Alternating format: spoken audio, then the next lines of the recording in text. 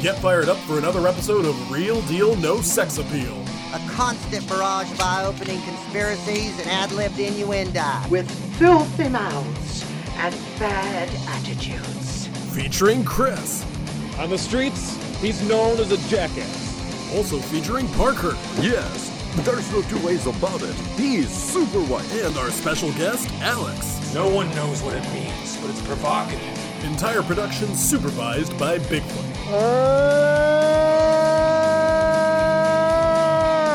Now, let's join the boys for their latest episode.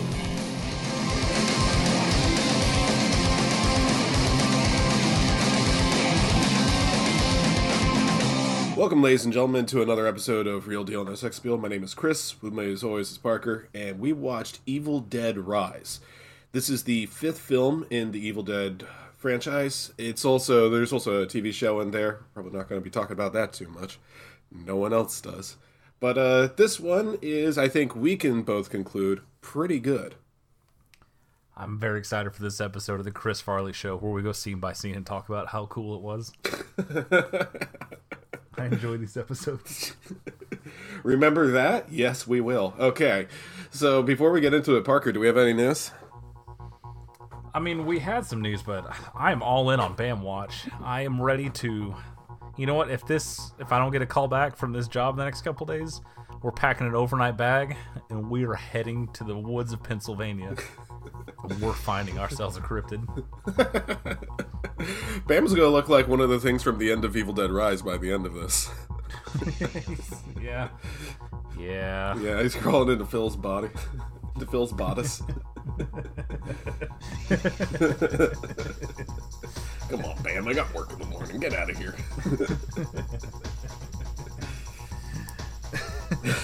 I mean, we hate to see it, but also...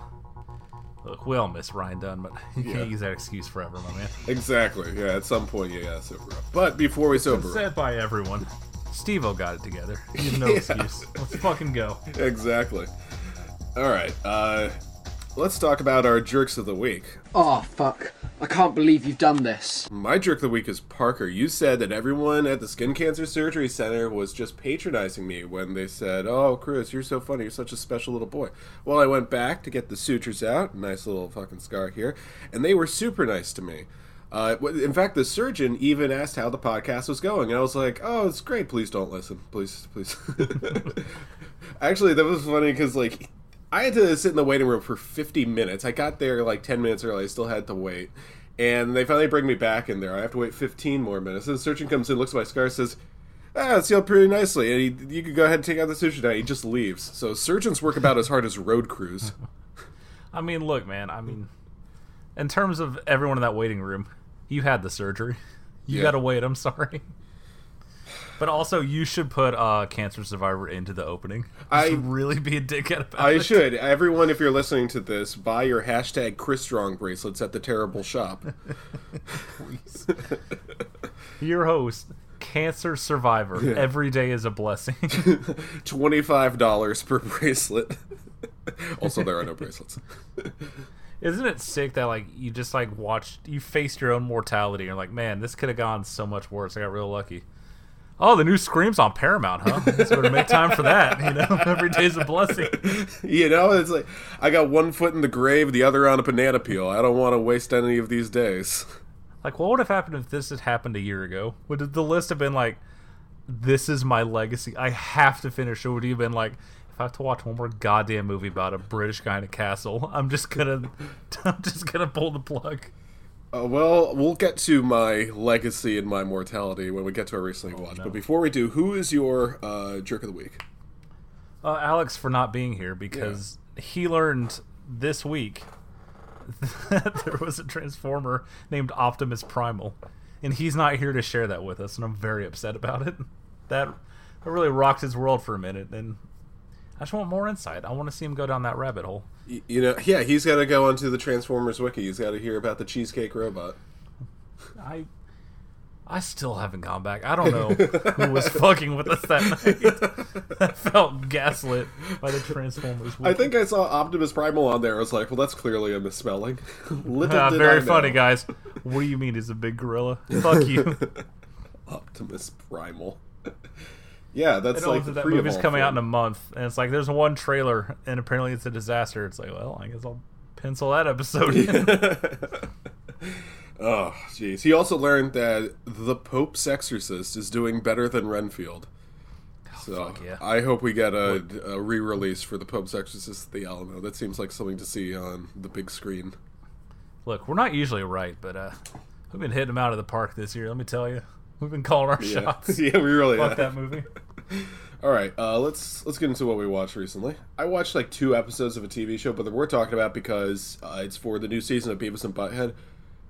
Guys, this is so much better than the original series run of Beavis and Butthead. Mike Judge has really revamped the show. It's so much better. It's so much funnier. It's so much better looking.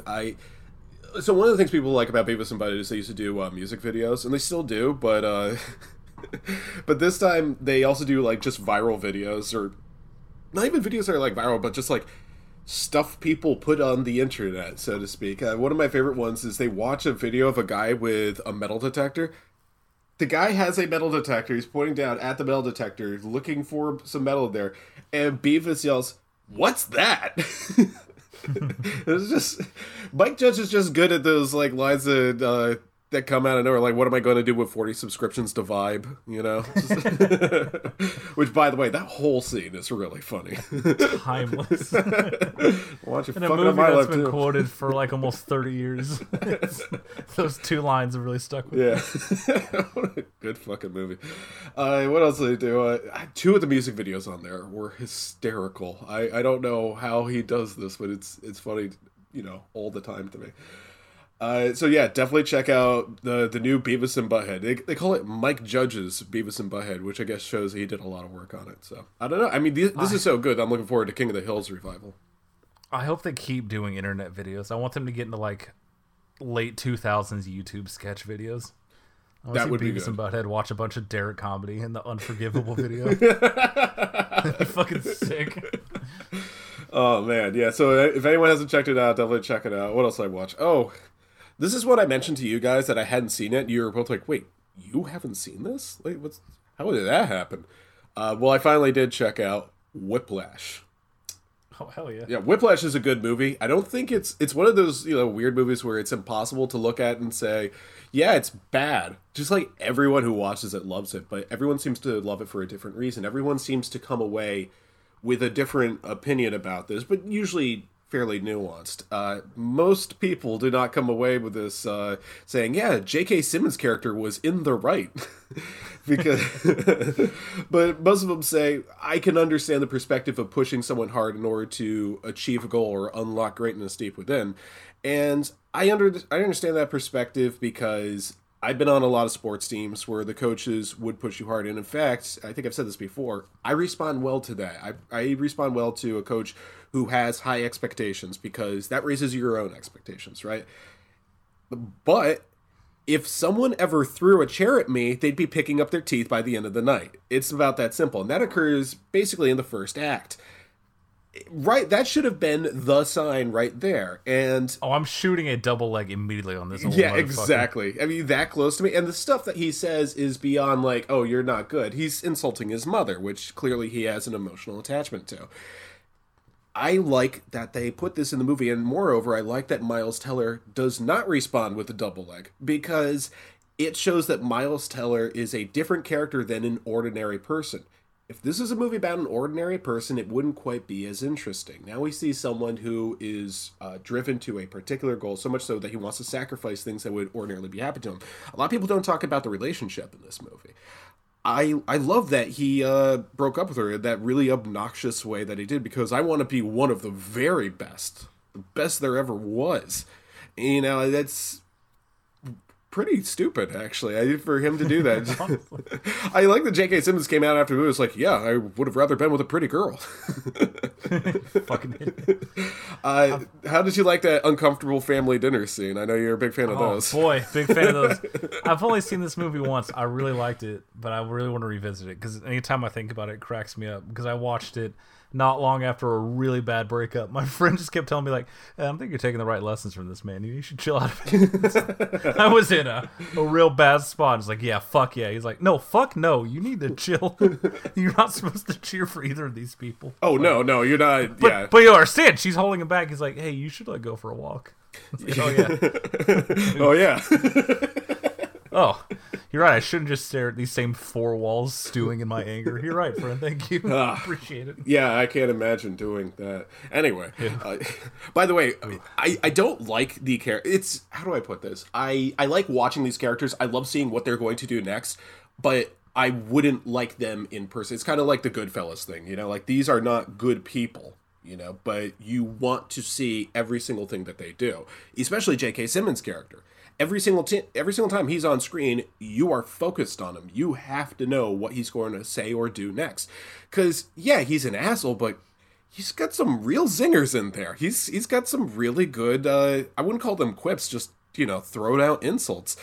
I will say that some of it doesn't really make sense to me. For example, the scene where he calls out the guy whose trombone is out of tune is then undercut when he says, by the way, his trombone wasn't out of tune, but he didn't know, and that's his bad, but your trombone was out of tune. It's like, so that guy gets to stay? You're okay with that guy's trombone being out of tune? That don't make no sense to me. I like the music. I'm a big fan of jazz, or as George Lucas calls it, jizz.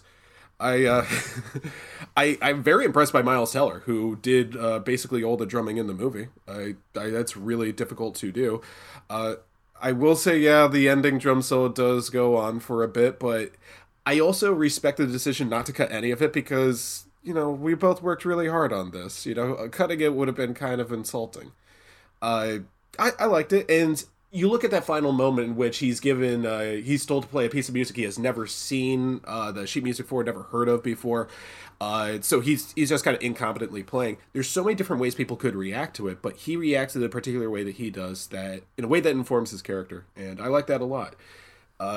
So yeah, Whiplash, great movie, but the main takeaway here is as soon as it was done, I wanted to get away from this movie. I wanted to get away from the atmosphere of this movie. It felt tense in a way that I didn't feel comfortable around, you know? Like, it's annoying when people are super reductionist about movies, because you can do that with anything. But it is very funny to watch that and just be like, wow, all that to play fucking jazz? That is good, yeah. Oh, wow, I could play it's about what's between the notes. Go fuck yourself. Just play the right notes. It's not that hard. It's funny, my friend Michelle, the one who plays bass, I think she feels the same way about jazz. I think she does say, just play the right notes. Just play the song, you fucking dick. I don't remember who was it who said this. I think it was Miles Davis said there in jazz there are no wrong notes, there are only the next notes. That leads to trouble, okay? that leads to some dark places.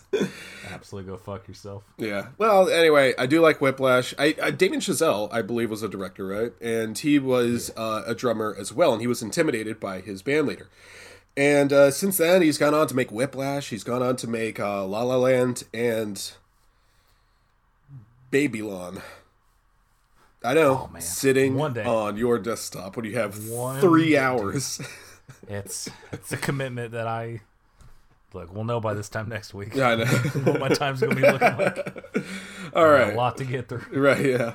Okay, this next one is one I've been looking forward to for a long time, and I have some very complex feelings about it. It's the Tetris movie that's on Apple TV, starring Taron Egerton. British people have got to, stop fucking around with names. Yeah. It's getting kind of annoying. I get him confused with 4 other people who look just like him. Lilibet, Mountbatten. I don't understand it. All right, man. You know what? I've had enough of this. I'm catching it from all angles. If I get tagged one more fucking time to see a picture of these fucking... All right, well... Tetris is the story of not the development of Tetris, not how it came about, but rather the selling of Tetris, which is a very fraught, complicated story. Tetris, for those who don't know, is a video game. No, I'm kidding. Tetris was developed by Alexei Pajitnov in the USSR, and through a complicated web of licensing and registrations and all this other stuff, it somehow came over to Japan and the United States and the UK, but it took a long time because the Iron Curtain made things kind of difficult over there. The way that it was done was a man named Hank Rogers. Hank spelled Henk. Right off the bat, you got to raise an eyebrow. He is basically responsible for getting the correct publishing rights and deals and stuff to the United States and Japan. He was working with Nintendo at this time. Minoru Arakawa and Howard Lincoln were helping him out. There's a lot of stuff that happens here. The complexity of my feelings comes with the fact that I really enjoyed this movie. I had a very good time. It's very exciting. There is a car chase in the Tetris movie. Don't know where that came from. The music's good. It is done in an exciting way. It really captures the viewer's attention and imagination. And yet, I cannot, in good conscience, recommend this movie because about 70% of what happens in this movie is not accurate to what actually happened. It is made up. It is nonsense. To the extent, like, it goes beyond characters being exaggerated.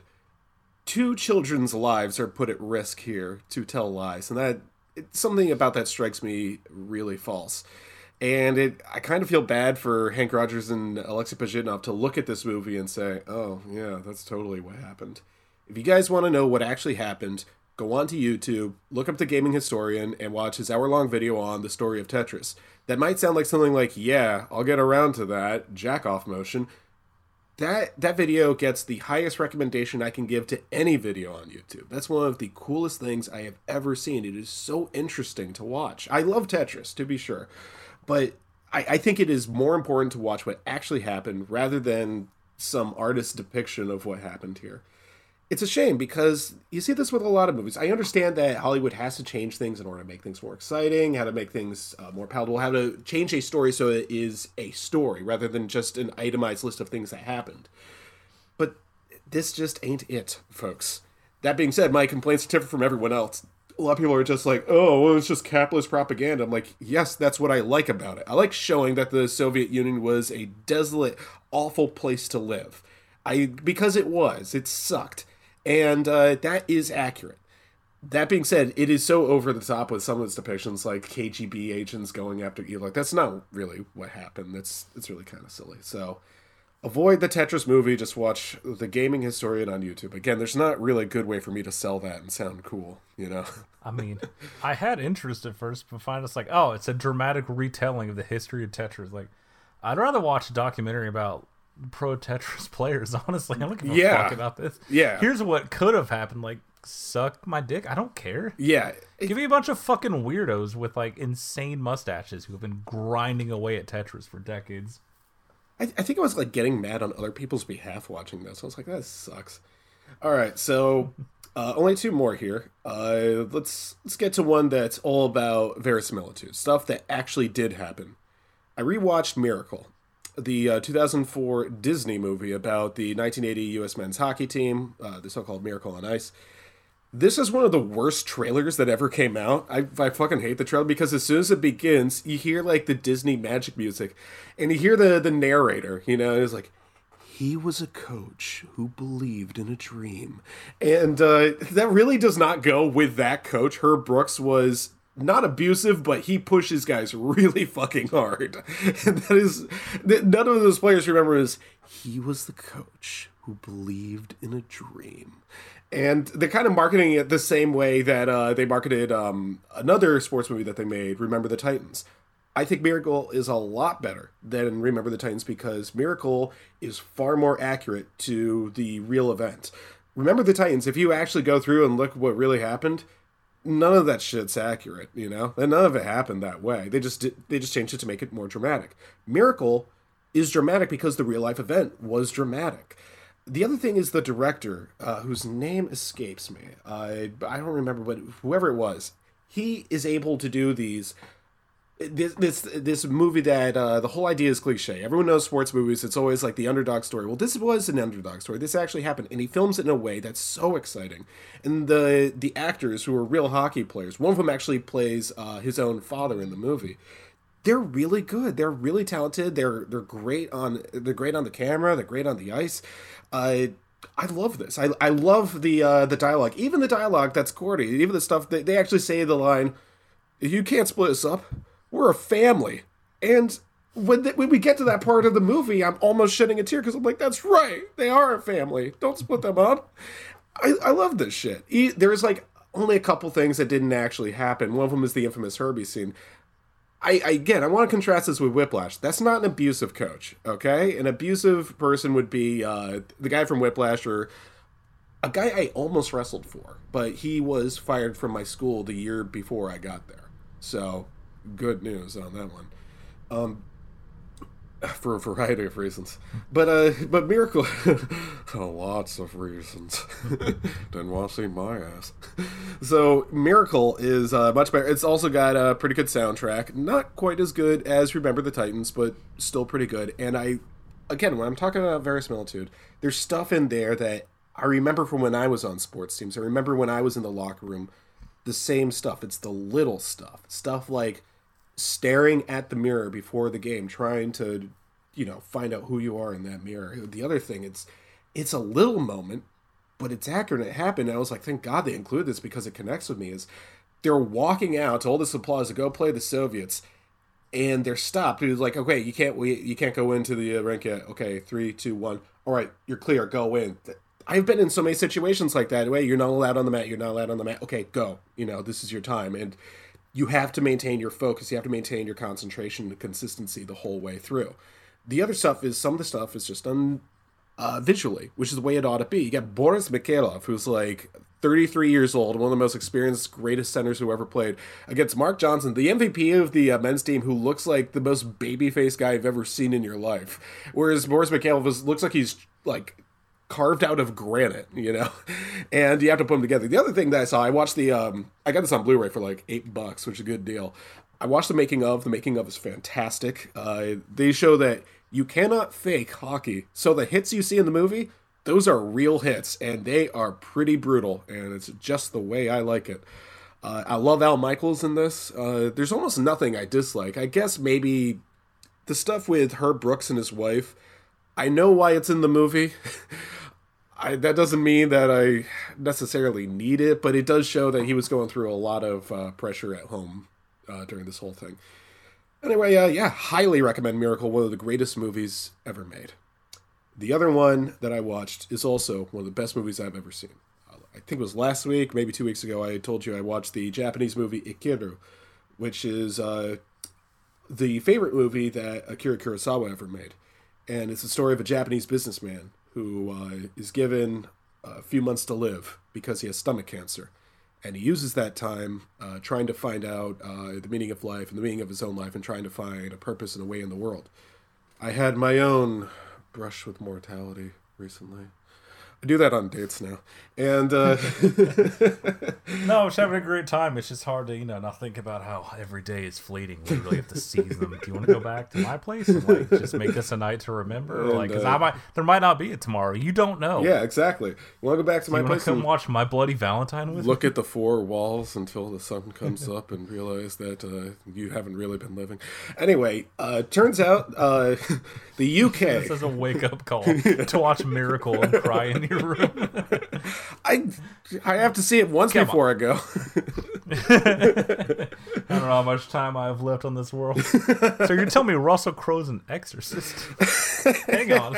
I'm definitely going to be watching that. St. Peter, you got to give me one more day. Yeah. I got to see this. Give me 30 more good deeds so I can watch the Pope's Exorcist.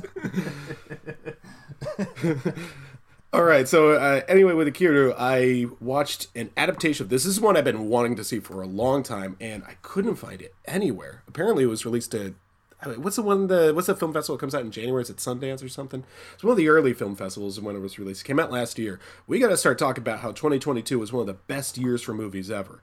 The name of this movie is Living, and it stars Bill. I'm going to say Bill Nye, because one of my favorite reviews was Bill Nye the Dying Guy. So it is one of the most masterful remakes I've ever seen. I think this is better than the Akira Kurosawa classic. This takes the Japanese story, which is very Japanese. There are certain moments in there, and Japanese people will back this up and say this is one of these scenes. This is very Japanese. This is absolutely what happens at these funerals. and they make it very like 1950s Great Britain. Everyone's wearing bowlers, you know. Everyone's talking like real Londonites. I don't know which ones they're. And it works so well. And it is, you don't have to get past, like, it's not about the closed captions. I have no problem with closed captions. But you don't have to understand certain aspects of Japanese culture in order to understand this one. It makes it a little bit more palatable. It cuts down the runtime significantly. Akira is, I believe, 2.5 hours. Living is 90 to 100 minutes. Much more digestible. Which is more than we can say for our lead character here with his stomach cancer and everything. Sorry, you're allowed to say that. I'm not. Right, I have that privilege. Chris Strong. So, Bill Nye sings in this, and he sings a beautiful Scottish ballad that was so good that I downloaded the end credits version off iTunes for $1.29. It was seriously, and I keep listening to it. It's called The Rowan Tree. Highly, highly recommend. This is a great movie, and it's about finding a purpose in the world. And I truly love this movie. So if you're ever feeling like, you know, you don't know if tomorrow's really promised to you, and you're wondering whether you should go out and spend money to watch Renfield, well, this will be the movie that tells you which path to take. Parker, what did you watch? Tell me about the Mighty Morphin Power Rangers thing you watched. Oh, boy. I mean, there's not a ton to say. It is what you think it'd be. It was very nice seeing the people I grew up with come back to the franchise that, you know, extorted them for money. And, I mean, anyone that's a fan knows why Billy stopped being a Ranger. Because spoilers, is because of lots and lots and lots of homophobia. So it's nice to see them come back to the franchise after all these years and have a, you know, cute little reunion special. But there's nothing to it. It's going to hit all the beats you want. It is absolutely fine. But yeah, I've just been watching a lot of Succession, honestly. So by the time Alex returns from his voyage wherever he is, I'm pretty sure I'll be fully caught up, and him and I can have words about it, because I got sucked in real hard. I did not expect to be this invested in this fucking weekly drama, but my God, I'm all in. Yeah, you know, you spend your time, you know, all this time that God has promised you watching Power Rangers in a TV show. That's right. Y'all ever think about death? I heard Succession's really good. Succession is apparently. I did. It's what is Succession? Succession's about Fox News, right? I mean, is it not that far off, honestly? I keep hearing that Succession was about Fox News. It's mostly about the family dynamics that come to play, and like it starts off a little. Like the first episode, I'm like, okay, I'm kind of into this. But it's as it goes on, just the interplay between everyone. Every performance is great. It reminds me a lot of Veep, which is a show I deeply loved. Where it has the little problem where it's like no human being talks like this, but it's funny, so you don't care. I'm fully in. Skip, there's nothing I love more than dumb rich people getting trapped in a Senate hearing committee and having to answer questions. We're very passionate about that on this podcast. That does sound good. Oh, I might have to be in. Also, Brian Cox. Like, I could just listen to him talk forever. I could listen to him call me every slur in the book. That man, when he hits you, it's like, oh, Jesus. I'm not related to these people, but I should get my life together. Maybe we'll get a new job. Thanks, Dad. Get him. So, yeah, the Power Rangers special. It's fine. If you grew up watching the original, you'll watch it and be like, oh, that was cute. If you're not 100 years old like us, you'd be like, who are these two old people? Why are these 40-year-old men pretending like there's no other Rangers? It's fine. It doesn't matter. Yeah. It's cute. There's enough callbacks, but it's not like obnoxious where it's the whole thing, because we're Bulk and Skull there. Look out for. There was a little cameo, but good. All right. The Simon and Garfunkel bullying. See, the problem with it is they film all this shit in New Zealand now. Oh, so yeah. it's like, oh, they asked the original Pink Ranger. And she's like, no, I'm a director now. I'm not flying to New Zealand for the pennies you're offering. And then they asked the original Red Ranger, and he's a little busy, with his COVID PPE fraud, not letting him leave the country. Oh! So it's like, no, we got the other Red and Pink Rangers. Like, bitch, no one's favorite Rangers were Rocky and Cat. Go fuck yourself. Like, get out of my face. Yeah, you could and then say I anything. know Tommy because... you know, Yeah. Tommy's not gonna be coming around anymore. Yeah. Well, You really hate to see it. went to the old But, beach. I mean, it's cute.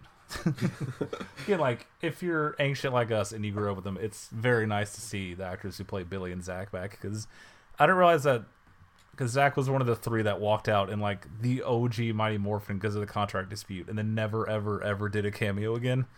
Like, it's good to see them back. I grew up with these people, but Well, that's mildly interesting. there's nothing to it. It's paper thin. If you weren't a fucking weirdo like me who had all the toys as a kid, you're not going to get anything out of this. And if you have questions about timelines or how it fits in the other series, shut up. Which is also my thoughts for Evil Dead Rise. Well, how does this fit into the shut up? Oh, that Doesn't have to. So let's get into Evil Dead Rise. First of all, let's talk about the Evil Dead series. And you know, no one's ever really talked about the Evil Dead before. So cast your mind back. I'm something of an expert. I thought I was. I thought I was a huge fan of the Evil Dead. It turns out I don't want to be associated with people who consider themselves huge fans of the Evil Dead. You could put a gun to my head. I ain't watching that documentary. Jesus Christ. Yeah. Oh yeah, that fucking one about the fans. making of movies? No, it's about guys with toys. Like, I'd rather eat a bullet. Oh yeah, like I love the Evil Dead. I really like these movies. They're so well done. Like 1981, the Evil Dead, the first one, is so impressive to me because it's so low budget, and that adds to the experience. Usually for like a low budget horror movie, which I am something of an expert on at this point, usually that is a detraction, you know, that usually takes away. But this is so wild and so creepy, especially for the year that it came out, that you look at it and you're just nothing but impressed. And it is pretty brutal, but it's just so original that you cannot help but respect it.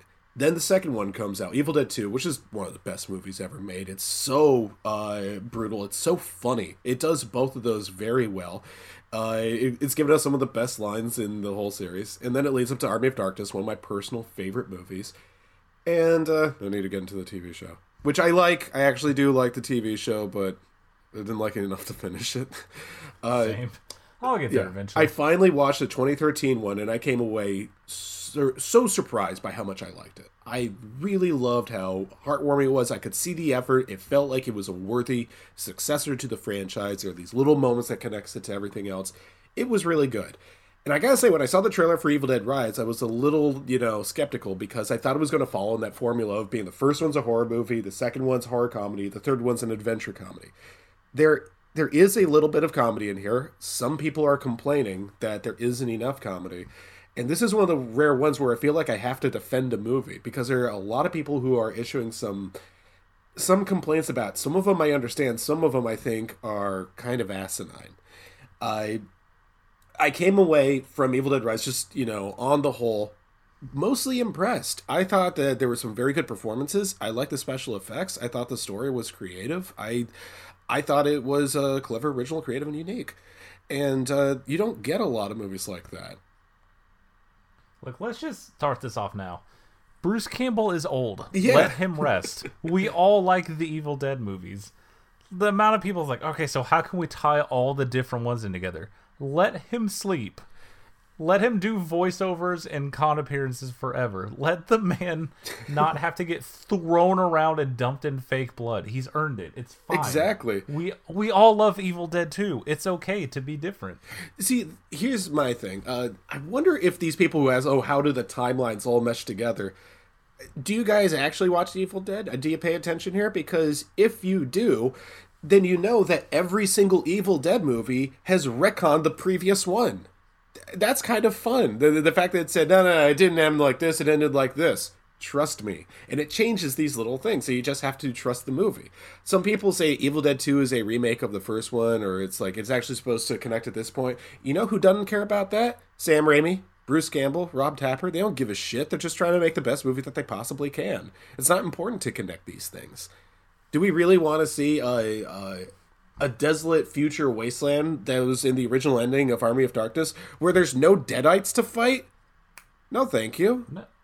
No, I'm fully on board with the Prey model. Be like, I don't know, what's a random point in history? Let's go back to the Old West. Okay, someone finds a book. Here's 90 minutes and 15 million. Yeah. Just do that. I don't need this to be connected. Every movie can be a different group of people. I don't give a shit. Yeah. Now, as to the supposed lack of humor, which I will defend, there are some funny moments in here.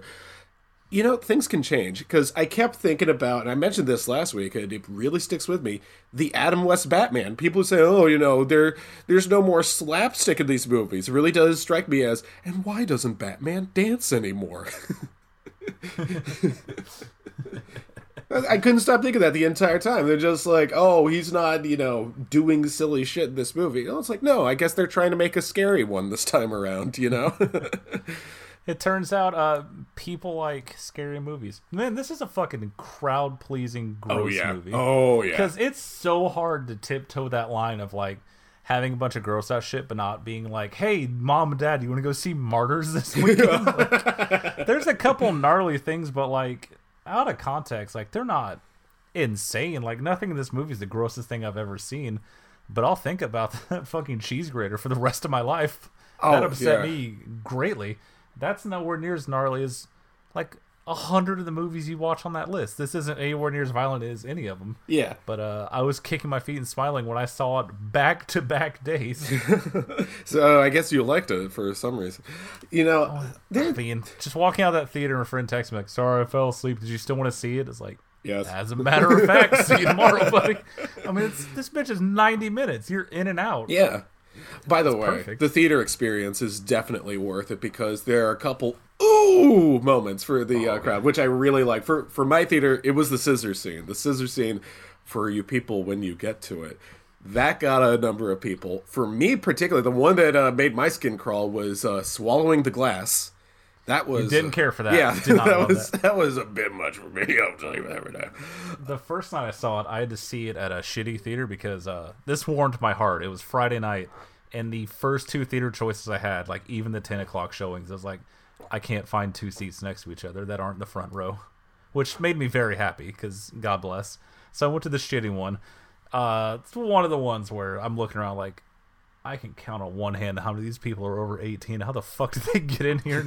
No one cares. Floors are sticky. The sound quality's dog shit. But let me tell you, the chatting throughout the previews, who cares? It's previews. Oh no, you're going to ruin the Insidious 5 trailer for me. Don't care. Muttering a bit throughout the opening. As soon as that scalp gets ripped off, let me tell you, suddenly everyone's shaped up real fucking quick. People were locked in from that point on. Thank goodness. Because that got a goddamn out of most of that crowd. I sure didn't expect that. I like it. That does sound like a Texas crowd, by the way. You're getting a goddamn. Goddamn! Put that scalp back on there.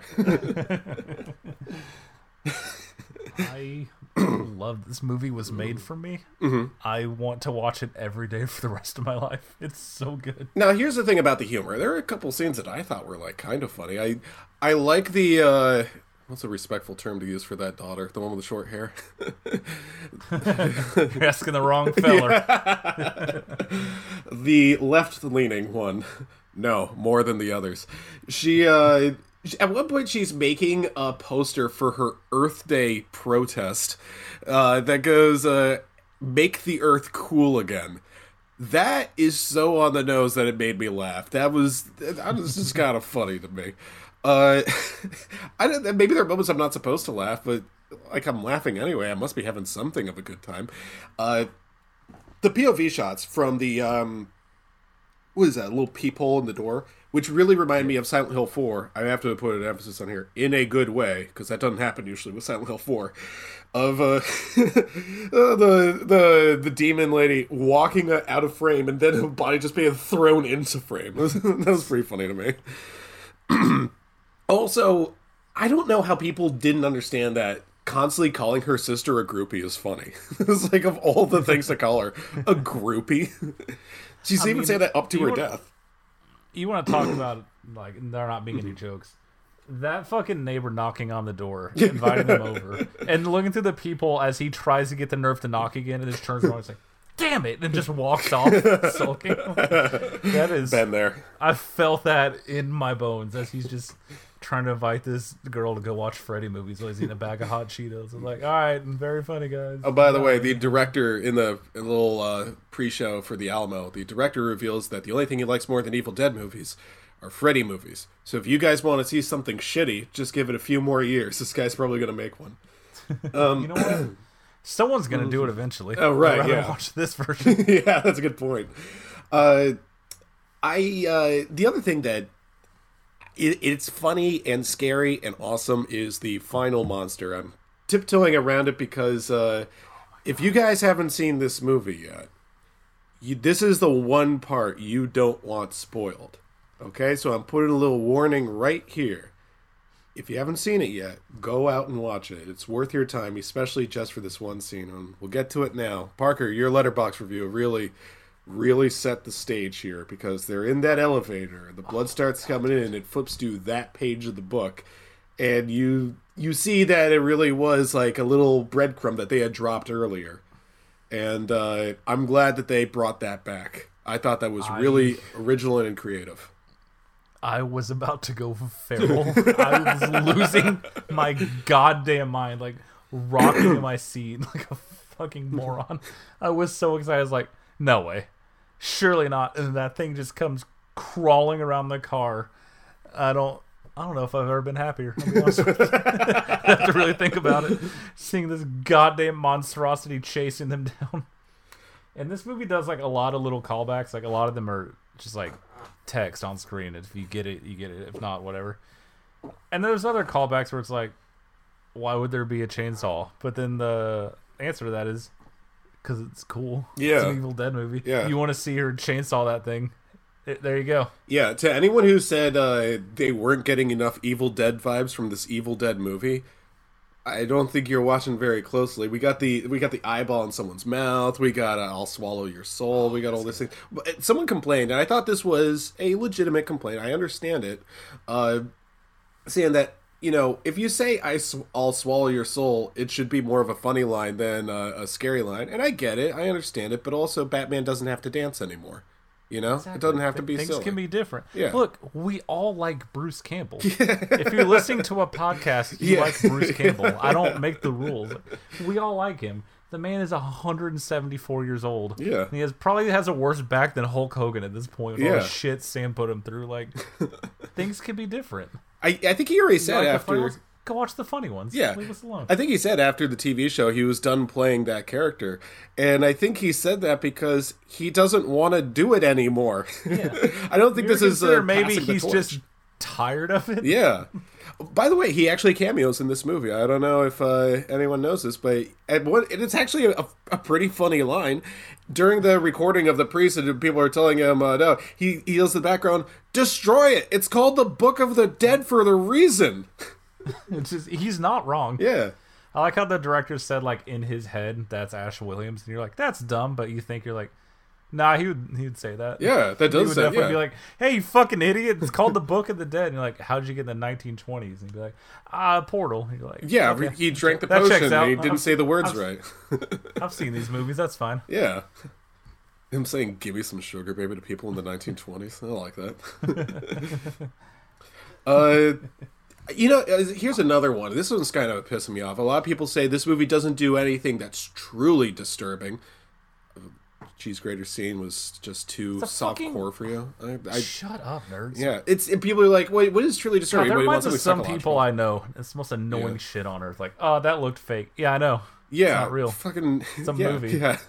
So you're telling me the scene where she pulls Staphne out of her throat wasn't real? God, no kidding. Watching it the second time and realizing how painstakingly every single thing was set up earlier on. Yeah, it makes me so happy. Yeah, I really am happy about that. But like I'm watching it again and I was like, oh, the girl in the beginning, she's like meticulously messing with that one pigtail, but like you wouldn't notice that the first watch because like she's talking. But, like, I know what's coming. You're like, damn, they didn't even need to set that up. Yeah. She's going to town on it. Yeah. So the thing that a lot of people are complaining about, I think basically the subtext is they don't kill that little girl. To which I'd say, yeah, did you really want the little girl to be maimed? Why? Why is that what you were looking for? Hey man, are you cool? Yeah, that's a good point. Is everything all right? Yeah, like, did you not see the other two children get turned into Kandarian demons? Which, let me tell you, we're about halfway into the movie. Demon Mom murks everyone in the hallway, and I have this sober moment, which is ironic because I snuck beers in, where I'm thinking like, all right, I'm enjoying this movie. Like, I'm not gonna bullshit. Like, I'm having a great time, but we just murdered every other character we've seen in the span of 30 seconds. What is the second half of this movie? There's no way they're gonna kill any of these kids. Let me tell you, gang. Your boy loves being wrong sometimes. Yeah. Because I was legitimately like, how many times can the mom break in, do something gross, and then, like, they trap her? Like, I don't. Nope. It turns out some of these kids are dead fucking meat, dude. Yeah. I did not expect it. Because you think about all the other Evil Deads, like, yeah, they're like teenagers / early 20s and, like, out in the woods. Yeah. It's not a child. Yeah. And by the way, here's a little thing that I like is remember the 2013 one. There was a heartwarming moment about the guy, or about the family, about the siblings, fighting for each other. I thought that was really nice. This movie, there's a little, subtext of motherhood and not just assuming the responsibilities, but what motherhood means, And I like the aunt who's asked by the little girl, "Are you going to be a mom?" And there's a pause, and she says yes, and it means a few things. It means I am going to have this baby. It means I am going to live to have this baby. And it means I am going to be your mother. And it's a nice little moment. And I also like that they don't over-explain it like I just did. It's okay, buddy. I also appreciated that, like, both sisters were kind of alternative, but not, like, the same lifestyle. Right. Because 99 other movies, it's the straight-laced mother is like, I wish I could go out with rock and roll bands, but I have to be responsible for these kids. Like, no, they're just both kind of, like that. It's fine. Oh, we don't have to have this, like, we haven't spoken in so long because I have to be a mother, and you just get to run around and play with guitars and be a groupie. I was thinking a lot about how other movies would do this movie a lot worse. Oh, yeah. I was thinking a lot about how if this was one of the Conjuring movies, the end of the movie would have been the power of family love and prayer saving the mom. And then in this movie, 30 minutes in, it's like, nah, she's in hell. She ain't coming back. She is dead in hell forever. Sorry. Maybe some of you will survive, but not all of you. Yeah. I'm thinking more about the fact that that's the end of the first act. Like, yeah, so anyway, she's gone forever. Hope you loved her. Yeah, I also like that she's stuck outside the apartment the whole time, and they just have to deal with it in some way, It's so good. You think, we're going to be safe every in here. Every time they peer out, she looks more haggard and fucked up. Now, I will say, if I do have a criticism of this, I guess it's kind of a minor one, I have a feeling that a lot of the actresses were not told what special effect was going to be happening, so they don't really know how to react. And the one that really got me is the short-haired daughter. Really should have a name for that one. She which I'm not going to look up. I ain't writing down characters' names in horror movies. Right, I've come too far in life. Exactly. She at one point she starts, I think it's like bile or slime starts coming out of her eyes, and she doesn't really react to it. I don't think they told her what to do. I was expecting a bigger reaction there, because granted, if I was in this movie, I would have killed myself 700 times. That's a big moment. As soon as you see that stuff happening, you're just like, well, I guess it's my time. I don't know what book you opened. Also, I've been thinking about that a lot, where the whole thing in all these movies is like, why would you read the book? Something bad's going to happen. No, I wouldn't read the book. Listen to me. Yes, you would. You and I, everyone listening, we all grew up at the same time. You know goddamn well you were scrolling through the internet and someone posts a link, and you look at it and you see that it says live leak, and you know nothing good's coming, and you still fucking clicked it. Don't tell me you wouldn't open that book. Absolutely go fuck yourself. You knew it's either going to be a beheading or someone touching the fucking third rail on a train or some shit. You might have scrolled past it at first, but you went back and you clicked it, and you felt real bad afterwards. Don't bullshit me. You were opening that book 100,000,000%. Go fuck yourselves. I also like the way that they found it. A lot of people say, it was a Deus Ex Machina that they found it. Shut up. Yes, it's demons. Yeah, I fuck. I kind of want to watch the movie, guys. They got to find the book somehow. What, are they going to get it in the mail? Exactly. Yeah. Because that's what I'm thinking. Like, how the fuck does it make it in this rundown? Oh, that's good enough. That's fine. What do I want this movie to be? An hour 45 instead of 97? Yeah. Incorrect.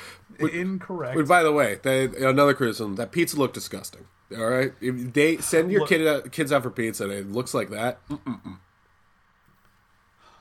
We're just bouncing around a lot. Yeah. The biggest way I can tell you this movie is a success, outside of all the disgusting gores.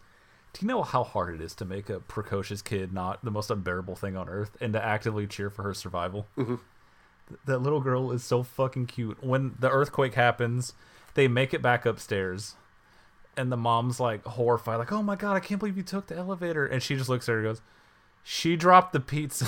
Just immediately selling out her sister so she's not in trouble. Like, this is the cutest fucking thing I've ever seen in my life. I will say, shout out to the little sister who tried her very best, sometimes even successfully, to hide her New Zealand accent. You gotta do what you gotta do. Yeah, it seemed like it was coming through there. The director is from New Zealand. This is a New Zealand production, which I got no problem with. It works for me. I'm glad that they held back on some of the gore in some places because some of this stuff is brutal to be sure, but it's not like torture porn level. Like the scene in which the daughter's being held down by the mother and she's got like that whatever that fucking gun screwdriver thing is held up to her head. If she had started like drilling into her eye or her skull like that, then it's just a Saw movie, and that's not as much fun as what this is, which is more creative and less like can't escape it sort of stuff, you know? Yeah, like this is a crowd pleasing bloody movie. That's what I'm going to keep going back to because it walks a very fine tightrope. Like, I don't think it's even nearly as bloody as the 2013 one. I agree, yeah. But there's like 2 or 3 scenes where you're like, God damn, but the rest is just a good time. Yeah. And I mean, people clearly agree because it's made back its budget like opening weekend, which is, I mean, nerds know what Evil Dead is, but who the fuck knows what Evil Dead with a bunch of people you've never heard of? Yeah. Okay. Already like doubled its budget. Yeah, good. The people's This was supposed to go straight to HBO Max. Like, boom, we've already doubled our money. We're doing great. Let's make another one, gang. Yeah. It's insane, by the way, that this was going to go straight to streaming. That's fucking insane. Right, exactly. Did you not screen this movie? Who would not want to see this with a group of people? Well, apparently that's exactly what happened. Is they screened it, and the screenings were so successful that they were like, what if we put this in theaters? And they made money off it. And what was that article that came out a while ago? I don't remember what movie it was. I think it might have been the Mario movie where like studio executives realized that releasing a movie theater exclusive will make them more money than sending it to streaming. And it's like, how the hell did you not know that? Let me just go and take a look here. They've already announced this will be on streaming on May 9th. Well, good news. You guys can listen along. Yeah, I'll be done. But you know what? Give it like 2-3 weeks. It's going to make what it's going to make. Put that bitch on streaming. You better believe the next 3 times I have people over, they're watching this. Or if they've seen it and be like, yeah, but you haven't seen 2013 and I'm putting that on. Yeah. Or Babylon. Like the opening scene alone. That scene is perfection. You know, I heard people complaining about it. I was like, oh, it doesn't have anything to do with the rest of the movie. I was like, did you not watch the end? Because there's like a little scene. It's called a hook to get you invested. Which, by the way, it is kind of funny. A horror movie. God, it's fine. It's fine. It is a little funny to think about the girl being affected with Deadite-ism and then driving a car. It's really good. Yeah, I like that. When 5 minutes into the movie, like I love the fake POV shot just being a drone piloted by. Oh, that's a the most great person fake on the out. planet. Yeah. Like 5 minutes in, good Deadite shit. A woman's scalp getting ripped off. That dude being murdered again. Like it's underwater. You don't even see it, but like you know it's gnarly. Then her body rising out of the water as the title card comes up over the mountains. Skip, you want to talk about shedding a single tear and be like, boys, we're back. We finally made it. I do like the way that you put it. It's shut up everyone else in the theater. You know, Yeah. that is a. What good are you gonna sign. start? You gonna start with her taking the piss test in the bathroom? Like I don't care. Yeah, No. that would be awful. This is like, hey, you got your food? Hey, check this shit out. And she just fucking yeets her scalp off like a lawnmower. Like that got everyone's attention. It worked. And then we spend like 10, maybe 15 minutes getting to know the family, and then it becomes a living nightmare until the end credits roll. That's perfect. Yeah. That's all you want. That's all you need. You can make this every 3 years. Pick a random group of people, and like I'm in every time. Oh yeah. Why wouldn't I be? Now here's a problem with the movie that's unforgivable. The IMDb trivia section is fucking worthless.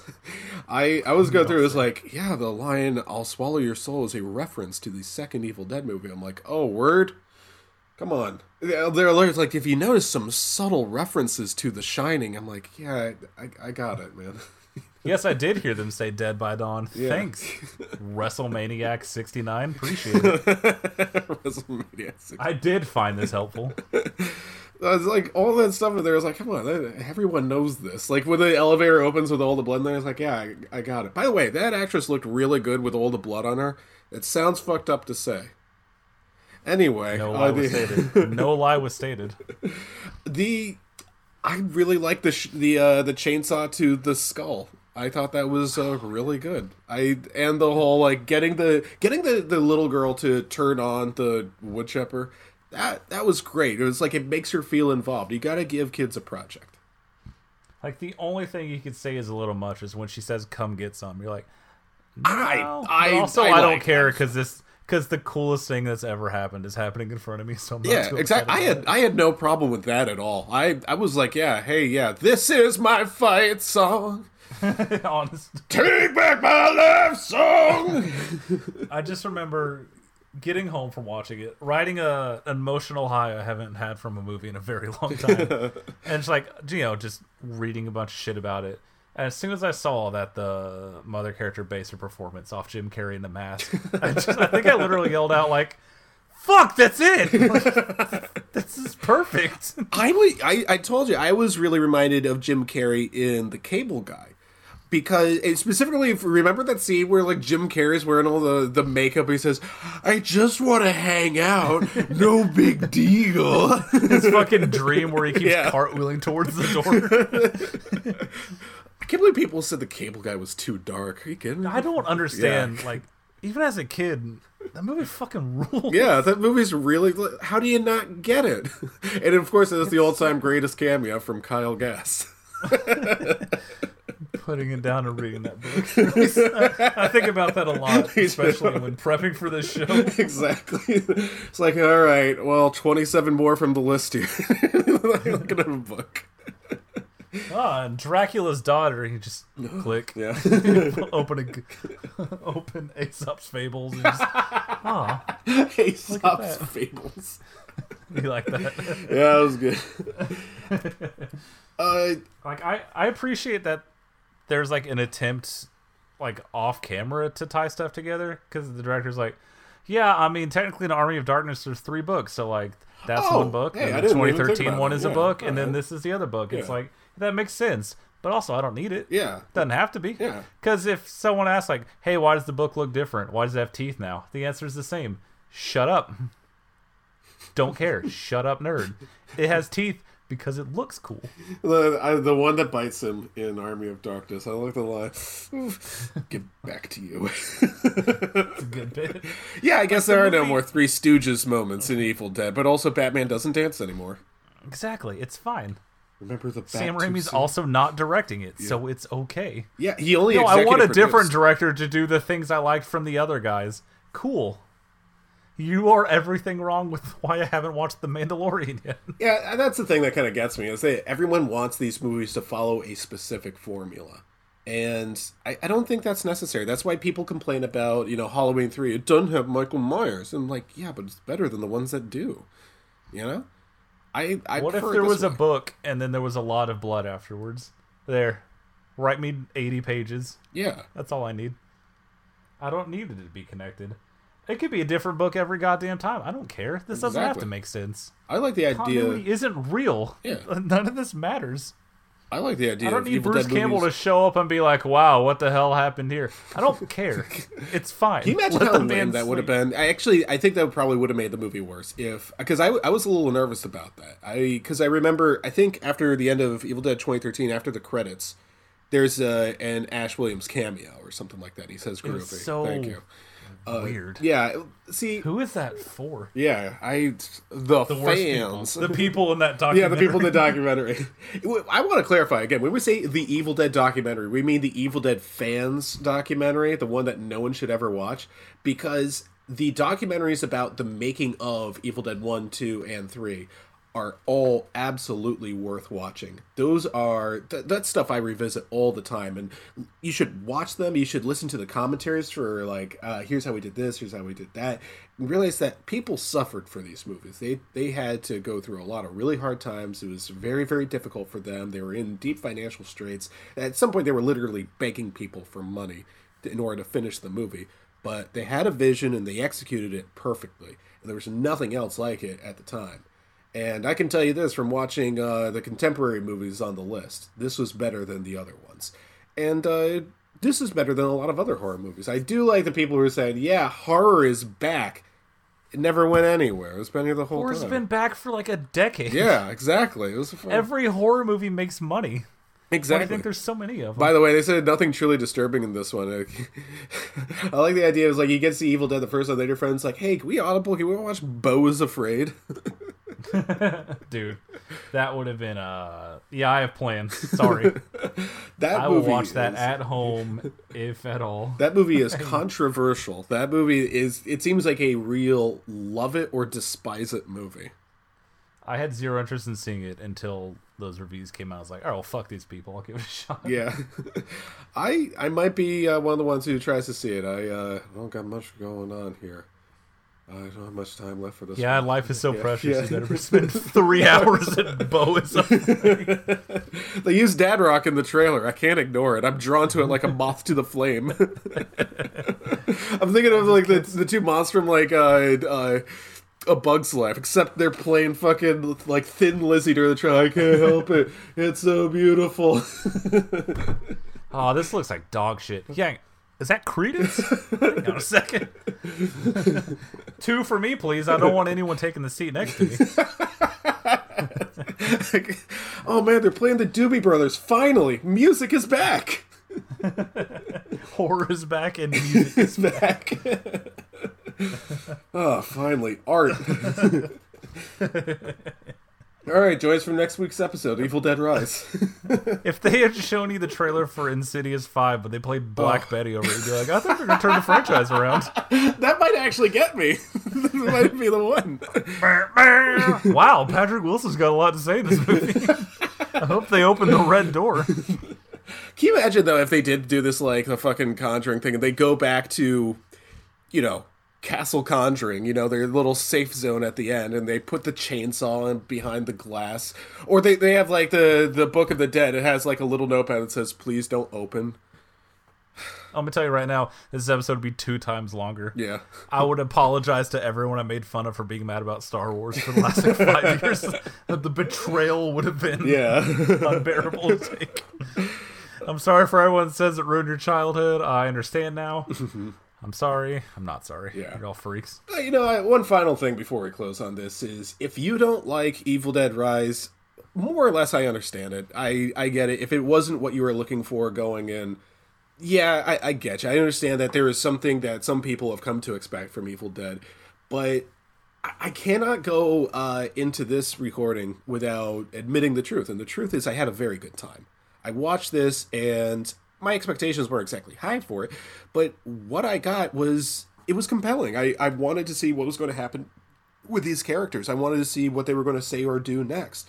And I was always interested. I really wasn't ever bored by this movie. And I think that's a good thing. And it's important to admit that. Yeah, I mean, these movies aren't for everyone. Yeah. But if your criticism is, shit wasn't really gnarly enough for me, I don't like you. Talk to a therapist. We aren't friends. You're a fucking freak, and we're never going to get along. Sorry. Seriously, there is someone who complained. Can't sit there. Sorry. No, sorry. There was someone who complained about the cheese grater scene. They said it wasn't gory enough.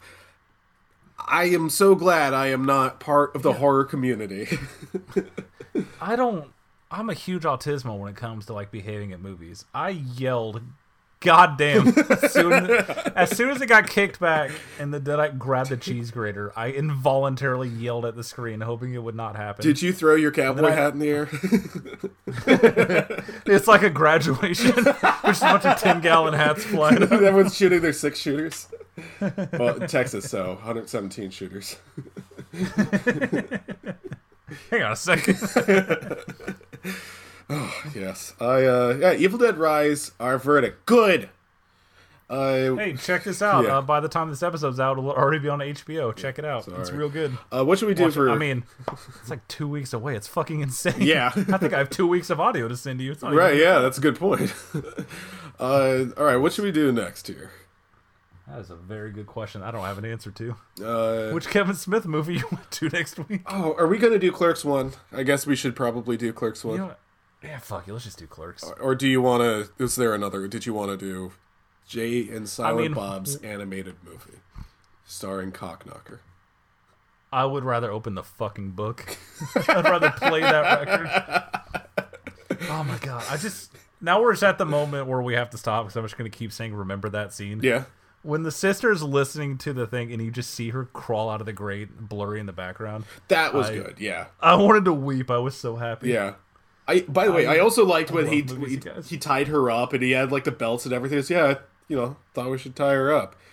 I do like that the mom didn't like ruin the whole scene with like a Marvel humor moment by saying, "Good thinking." It's like, hey, let's keep the tension the way it ought to be. Just see the reflection show up in the window and you're like, movies are back. Mm-hmm. Guys, horror is back. Music is back. What if that kid was spinning some fucking Credence? I love that this kid's a shitty little DJ just so it's like, well, why else would he have a turntable? By the There way, you go. talk about humiliating to have your sister walk in on you when you're going like this. I'd rather get walked in on doing several other things than jamming out like that. I'd rather be jacking off facing her than doing that. Than be spinning in a chair mid-stroke. Little sauce spin dodge. This episode's a little short because it will literally devolve into. And the next thing this happens, that's pretty fucking sick, right? Well, That's my review of the movie. Is just going, yeah, that was pretty sick, like start to finish. I liked this scene a lot. I thought this was cool. There's not a lot of meat on the bone. Like there aren't a ton of surprises other than the kids dying horribly. But like they set the book down with the teeth, and you're like, okay, clearly, like, he's going to try and open it, he's going to get cut, and then blood's going to get on it, it's going to open. Yeah. But then it happens, and you're like, fuck yeah, good. Those are good illustrations, too. Those are really interesting. Yeah. And, of course, creature feature at the end. Girl Alex put it very well by saying it looked like the poster for the Human Centipede. I'm glad she said that, and she didn't say it looked like the Human Centipede, because it certainly didn't. No, absolutely not. Yeah, but, yeah, that's a good comparison to the poster. It really does look like that. It's like there are times for a movie to subvert expectations. That time is not when there's a book made with human flesh with teeth on it. I want someone to try and open it. I want it to cut them. I want them to bleed. I want the book to eat the blood and then open to a scary page. I don't ask for much. Yeah. Don't try and get fucking cute with it, okay? You can take that shit back to A24. Yeah. I don't need your post-text read on fucking feminism. I don't care. I want her to have an Earth Day shirt and then eat glass. That's our talk about politics. All right. Next week's episode, Yoga Hosers. Oh, fuck yourself. No, it's not. All right. So we're not doing Yoga Hosers, not doing Jay and Silent Bob's super groovy cartoon movie. I guess we're doing Clerks, goddamn. We're doing Clerks. I'm not doing either of those. I'd rather read the book. Oh, man. Can we rename this podcast to Notorum Retardo? Is that one of the characters from which one? Yoga Hosers? No, the book's the Notorum Demonto. Oh, right, yeah, Notorum We're Retardo. going to be the book of the retards. Do you want me to change my Discord name to that? I guess I get rid of Girtha shit. Oh man, hey Parker, in yoga. Go ahead. Go ahead. I want to hear this. Okay, Parker, in Yoga Hosers, they have Kevin Conroy, who played Batman in the cartoon. He plays... That sucks. I don't want to know that makes me sad. He plays Canadian Bat, space, man with an exclamation mark at the end. Also Stan Lee's in it. Wow, how'd they get him? Fuck, I'm gonna have to watch this one day, huh? I think I'd rather watch Yoga Hosers than Jay and Silent Bob's super groovy cartoon movie. we don't have to watch either. You had cancer. You don't have to do that. You can literally pull that card whenever and be like, I don't know, man, I saw the light at the end of the tunnel that told me I'm not watching Kevin Smith and Johnny Depp's daughters talk for 90 minutes. Tara Strong as Cockknocker and Small Fry the Science Guy. When she was born. I have to admit, like, most of the other movies in Kevin Smith's filmography are stuff I kind of already talked about. Like, I talked about Mallrats, I talked about Chasing Amy, I talked about Dogma, I talked about Red State. I think I've talked about Cop Out, or my experience with Cop Out, a number of times. And I think I mentioned... So is Kevin Smith. He won't shut up about it. Yeah, and I think I may have mentioned at some point Jersey Girl. I'm wondering if I should... Nah. Jersey Girl's probably low-key better than half of his movies at this point. I do remember a lot that, of like, people sank his career, but it's probably way better than anything he's made in the last 15 years. Yeah. Well, unfortunately, Jay I don't and Silent Bob hope to aren't find in it, out. so it's not really in his, the View Askew universe. Oh, you're Chasing Amy. What? Oh, God, that shit. Zach and Miri make a porno. I forgot that was him. I could not tell you a second of that movie. I know I watched it. Oh, this doesn't look like something I want to see. Oh, good. Yo, what if he bled on the book and he opened it up and it was Blunt Man and Chronic?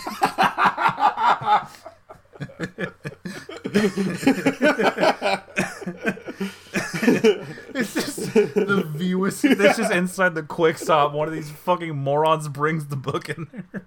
Can you imagine how disappointed you'd be if you're like, all right, another Evil Dead movie. It says a View Askew universe production.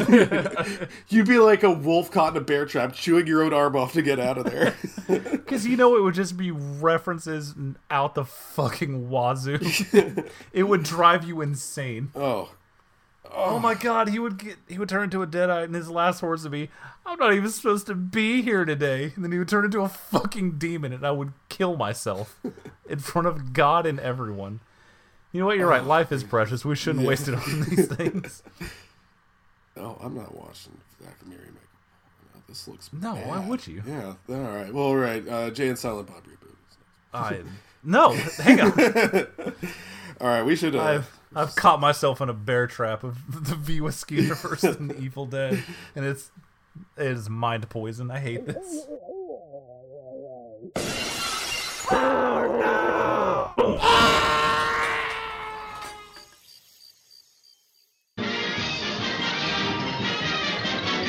And that's the tea, sis.